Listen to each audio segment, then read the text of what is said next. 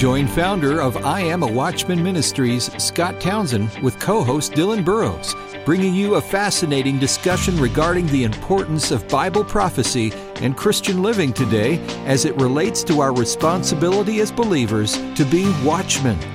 This is A View from the Wall. Welcome to A View from the Wall. This is Dylan Burrows along with I Am a Watchman founder Scott Townsend. And today we have a special guest with us named Casper McCloud. He has an amazing testimony. As we talk with Casper today, I want you to know he is a Bible prophecy conference speaker, a noted writer about the Shroud of Turin, and pastor at Upper Room Fellowship in the Atlanta, Georgia area. Some of you may even recognize the name Casper McCloud from his musical career that we'll talk about later. But we're excited to have you with us, Pastor Casper, and thanks for being here with us on the program today. Well, I'm absolutely delighted to be here, and just thank you for this opportunity to speak with you and your audience today. Well, it's a blessing to have you with us. And as we begin, I want you to share with our listeners some of your personal testimony about how you became a believer and further how you became a watchman and interested in Bible prophecy.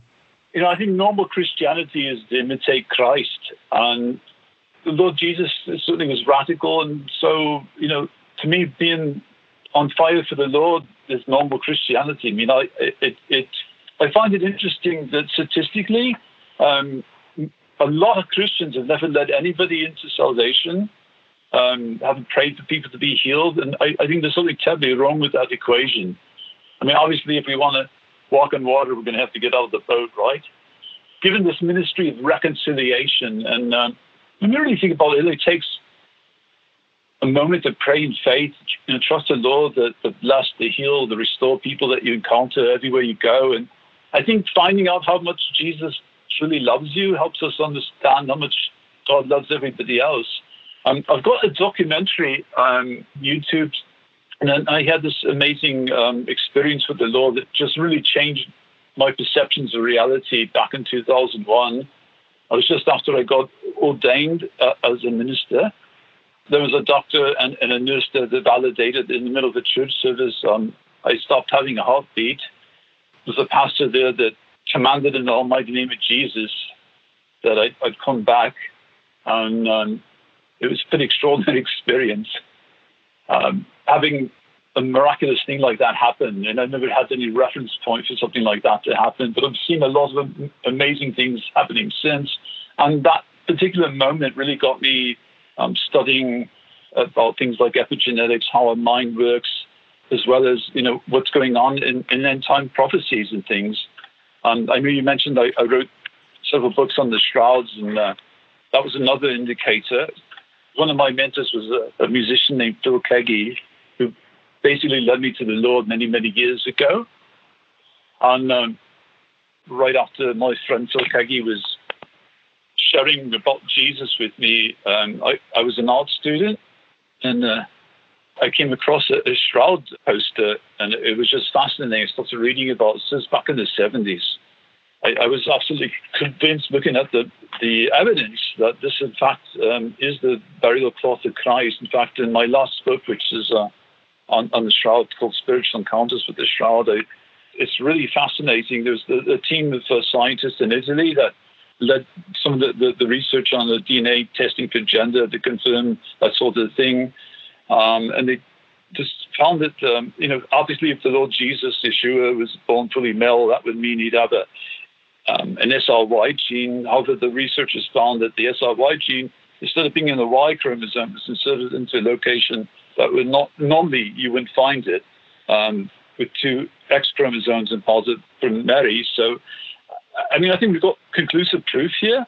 Not to go quite long into an explanation here, but if the X chromosome is present and there's no evidence of the Y chromosome, that's really what you'd expect in the signature of virgin birth.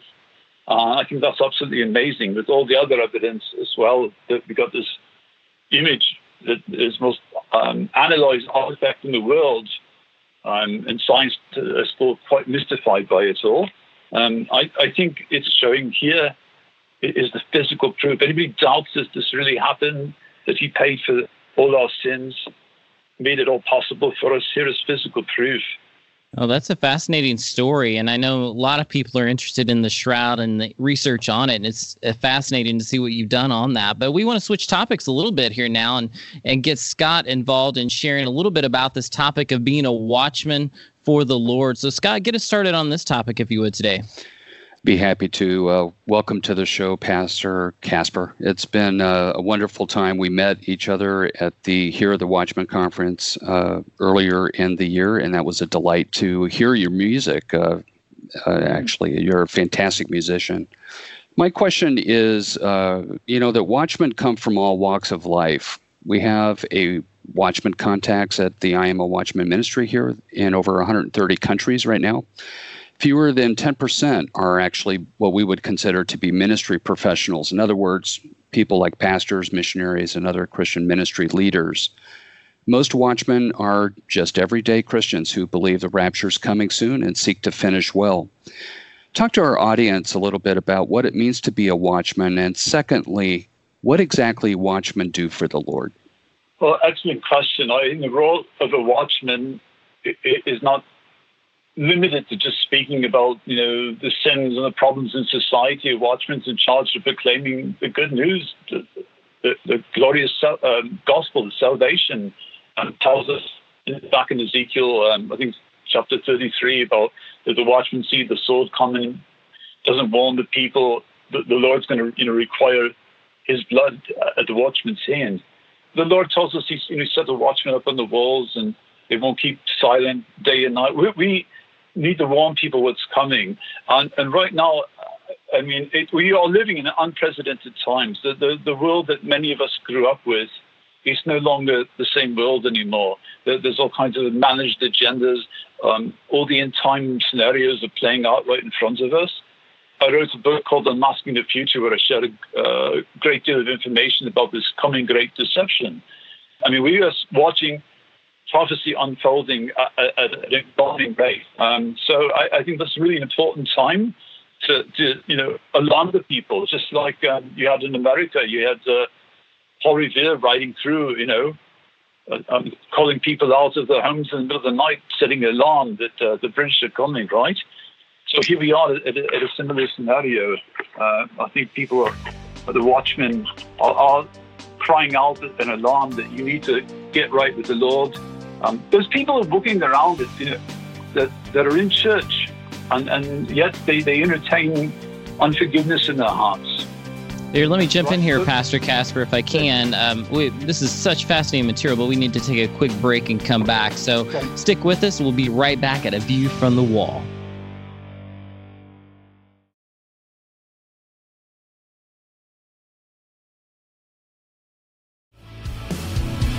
If I put on the mind of Christ, I'd live in His glorious light. We're back. This is Dylan Burrows with Scott Townsend, and we're talking with Casper McCloud about his work as a watchman from the wall. Pastor McCloud, it is interesting that many things are occurring right now in dramatic and accelerated fashion, almost like birth pangs, as we know. One of the things that just really caught my attention was I was watching Pastor Tom Hughes at 412 Church down in California there, who's also been a guest on our show, and his New Year's Eve sermon that he did, his prophecy update for the year, where he showed footage of killer drones, for example, that had artificial intelligence involved and shaped explosives. It was very frightening to see how that type of advanced technology could actually explain how, post-tribulation saints could be martyred in such great numbers. And I have to tell you, I agree completely that the technology and all of the other events, social-wise, and the anarchy that's occurring right now is falling exactly into place, don't you think? Absolutely. Everything is going according to the way the Lord said it was going to happen. And I've actually been warning our church for a long time about things like the advances of artificial intelligence and transhumanism, and how the transgender movement is embedded in that thing. We've got companies like IBM that are actively working on brain implants, brain mapping, brain hacking, just the way they would hack into a website. So they're desiring in the near future to have everybody upgrade with a computer chip in their heads. And you just think how many people are already been programmed to willingly go for an idea like that, bypassing the use of physical computers connected to the internet, which is like today's modern Tower of Babel. So you can access simply by merging your thoughts with artificial intelligence. And I mean, I've talked to people like at Harvard University, friends there that they're excited about. They want an implant. They think these people are very scholarly, brilliant people to begin with, but now they want to access all the information in the world. And I think it's probably the ultimate game here is convince people to upgrade their consciousness into some sort of software. You got companies like IBM, DARPA that are in the process of digitally mapping the human brain. They're sorting out how is this going to flow with flesh and blood. I mean, what's the long-term reaction to hardware implants inside the brain? So these kind of, IBM's advances in cognitive computing, it's been demonstrated. But you had, a few years ago, you had that thing, they made a computer called Watson that was able to win against the Jeopardy's greatest champions, right? I mean, this is a reality for us today. And that is an excellent segue over to the mind, because as you've said, you teach a lot about the mind and how the enemy targets the way that we think. A watchman's focus at this time is so critical because there are darts and there's distraction of worldliness, there's false doctrine and subtle and sometimes not so subtle deception. Sometimes it seems like we're getting attacked from all sides. How can watchmen guard against these types of attack, Pastor? Well, the Lord tells us to take every thought captive to obedience to Christ. And sadly, most churches don't seem to be teaching anything on it. From my studies, and I showed in my book, What Was I Thinking?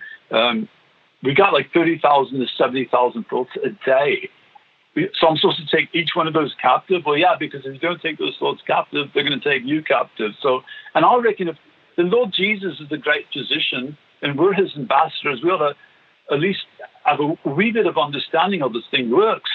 So all our thoughts they're incredibly powerful, and our bodies can only respond to the chemicals produced in them, which are released from our thought life. So you got these unclean spirits, these are real invisible demonic spirits that are trying to influence you, trying to trigger strongholds that are built up with all those trillions of thoughts you built over a lifetime. So especially thoughts that even the ones that we're not conscious of, unless they're triggered. So our conscious mind's operating at a much slower rate than our unconscious mind. And whereas the unconscious mind is extraordinarily fast, some of the researchers in the field of epigenetics are claiming we've got over 400 billion actions per second. But now think about it. God is in control. No question about it. But he's not in control of your thought life. That's part of your freedom of choice. So I've been teaching about this, preaching about this for years. Think about it. If 98% of all sicknesses and diseases, according to the secular medical researchers, is what goes on in your thought life, well, hallelujah, the 98% of sicknesses and diseases can be cured by putting on the mind of Christ, seeing things from a heavenly perspective, right? 1 Corinthians 2:16. So by daily practicing this, just like you learn to practice an instrument, get better at it as you practice daily, not allowing yourself to be offended. I mean, the moment you forgive somebody, you enter in a place of holiness. You do what Jesus did. Forgive, extend mercy, grace, and love, help restore, help heal all that come across your path.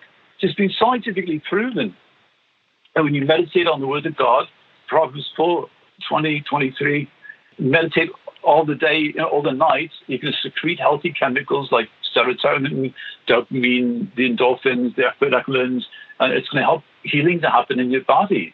Again, this starts in your thought life. So you can't just let, a city with its walls broken down, anything can come in and out as it pleases, right?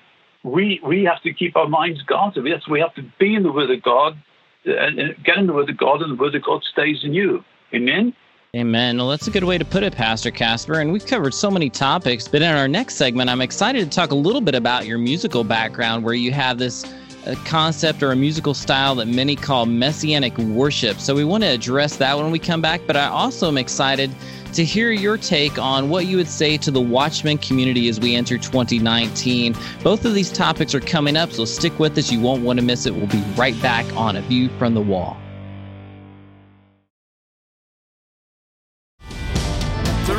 dragging right deep waves. NASA covers up hidden graves. False messiahs of the airwaves. Misbehave, sending microwaves. Welcome back to A View from the Wall, and we're talking with Pastor Casper today about some of his insights on being a watchman for the Lord. But one thing that many of our listeners may not know is that he is a gifted musician with a musical style that many call messianic worship. He also has a new album called Revelation Rocker. So for our listeners, tell us a little bit about what messianic worship is, about your album Revelation Rocker, so we can know what it is and where to find it. Well, I think Johann Sebastian Bach said it probably best. He said the aim and final end of all music should be none other than the glory of God, the refreshment of the soul. I had a real strange background in music, as far as I had classical music in my life, as well as being a rock and roller kind of guy. But people would come and tell me my songs are like had revelations in them. And so that's obviously where we've got the idea, Revelations Rocker. And it's all for the purpose of God. I mean, God's got a variety, of things he likes. I mean, we've got all different fingerprints, even though now that science is not coming up with its own synthetic fingerprints, but that's another story. But music, no matter what style, no matter what genre, all around the world, it's got an emotional power, musically, universally felt, maybe multi-universally felt. So I think in terms of worshiping the Lord and all these when you look up at the sky at night and you see the vastness of the sky and the universe, and you think, how is this possible? I mean, every atom. So we understand that each person's, blessed with your brain filled with those nerves and axons, the dendrites, all the chemicals causing the synapses, the firing off where your atoms and light are connected. You have to have light with every thought. And I find that so amazing. There's actually a branch of science called optogenetics, which is about controlling the brain with light. And so, you turn go into a dark room, it could be pitch black, right? And you turn on the light and it just destroys darkness. It's just like, God's light destroys evil. So it's a technique where neurosciences they're looking at light-sensitive proteins and introduce specific types of, in the brain that monitor and control that sort of thing. Kind of like, I guess, a bad analogy, the guys at the airport that are telling the airplane to take off come in this way, when you're loading people on. But it's really fascinating to me to see all this. The brain lights up under these the brain scans, like the functional magnetic resonance imaging. And again, it's like this in a nanosecond, all this intricate stuff's happened. It's interrelated, astonishing fast sequences. And musicians' brains kind of work that way, according to the researchers the last number of years. They're saying, musicians have a unique way where all the areas of the brain functions are lighting up. I think if that's actually true, then musicians probably wouldn't have paved the way into so many erroneous ways of life, like immoral sex, drugs, and rebellion. But that's probably another story. My point here is that light is needed, and Scriptures enlighten us about light, right? So there's John 1:5. This then is the message we have heard of him and declare unto you that God is light, and in him there's no darkness at all. So I find music is just a wonderful way to express a love, to God be all the glory. So that's what it's all for me, is just getting out, whether there's a crowd or not. I mean, I'm just going to play for the Lord regardless. Amen. We see an increase in signs and wonders in these last days, Pastor McCloud, both legitimate biblical moves of the Holy Spirit, and in some places where the enemy causes confusion when he imitates God's work in healing and miracles. How can watchmen and all Christians discern what is of God, capital G, and what is not? Well, it's an excellent question. I think, it says, confess your faults to one another, pray for one another, that we be healed. The effectual fervent prayers of a righteous man avails much, right? So if we say we haven't sinned, the Lord says, like this, John, we're a liar and the truth's not in us. I mean, we've all messed up at times, right? And here we're supposed to go before one another and pray for one another. It says in John 14:12, verily, verily, I say unto you, he that believeth on me, the works that I do shall he do, also greater works than he shall he do, because I go unto the Father. And he goes on to talk about whatever we ask in his name he's going to do, that the Father be glorified in the Son. And the bottom line there is, if Jesus says, if you love me, keep my commandments. So I've seen extraordinary things happen over the years. I can give you a quick testimony. I had a lady that was getting her doctorate in epigenetics, and we were having conversations, and she showed up one day on crutches, and I said, what happened to you? And she said, I just came from the doctors. I broke my foot. So I said, well, let me pray for you. And she came from a socialist country, and she said, well, I don't believe that stuff. And I looked at her and said, my faith trumps her unbelief. So I just didn't ask for permission. I just put my hand on her foot, and I prayed for her. And she seemed astounded. She said, the pain suddenly left. Well, that was a Friday. On Monday, I saw her. She's not walking with crutches. She's walking normal. And I went, what happened? She goes, well, I just came to the doctors, and they said there's something wrong with the x-ray machine because there's no break in my foot. And I looked at her and said, now that you know my Lord Jesus Christ of Nazareth is real, what do you want to do about it? And I had the privilege of leading her into salvation, the doorway of the building. Wow. She came to our church. She got water baptized, gave her a Bible, she ran away. But the church needs to step up to it. Now, the other part of this equation is this false lying signs and wonders going on right now. And it says, test the spirits to see if they're of God or not. One way to test the spirit, I've told my church countless times, is put the name of Jesus after everything you're saying. Like, well, I'm such a loser in Jesus' name, right? Well, that doesn't line up with the word of God. That's from the wrong kingdom, right? If you harmonize it with something God's actually said, that makes sense. So we've got to go with the word of God, trust him for everything, because, nothing's impossible with God. Pastor McCloud, this has been a fascinating and illuminating conversation for sure, and we typically have a tradition where we ask our guests to speak directly into the Watchman community, both to provide encouragement and inspiration, as they have a very difficult calling. What would you like to say to our Watchmen as we are fully into 2019 at this point? I think it's imperative that people get their hearts right. You cannot. I've seen people in the churches that have unforgiveness towards people they don't like for whatever reason. They've been offended. Well, the Lord says if you don't forgive others, he cannot forgive you. If he cannot forgive you, how's he going to bless and heal you and restore you? So this is imperative, right? Time is running out. The enemy is stepping up his game. He knows his time is short. Most of the churches have blinders on, like a horse that doesn't. They don't want them to see anything scary around them.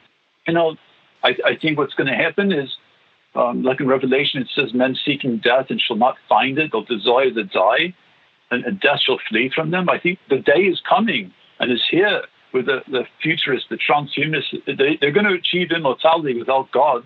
They're going to eternally regret it. So, the Lord tells us about the fields, the wheat and the tares, and he explains it to us. Now's the time. The harvest is plenty and the workers are few. Everyone in the church, everyone who's a professing believer, you really need to seek first his kingdom, his righteousness, and all these things that you need are going to be added on. You need to share Christ's agape love with the world. Yeah, so I love those words, to seek first the kingdom of God and his righteousness. And as you mentioned, we are in unprecedented times.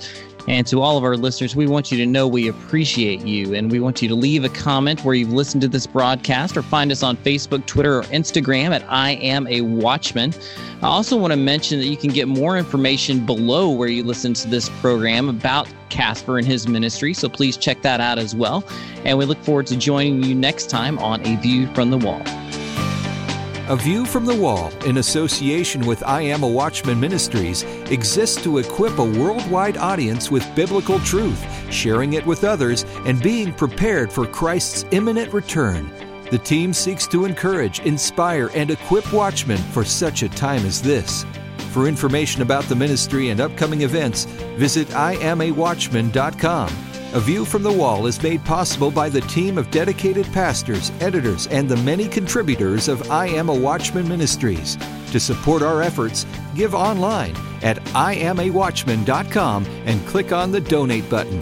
Thanks for listening, and join us again next time on A View from the Wall.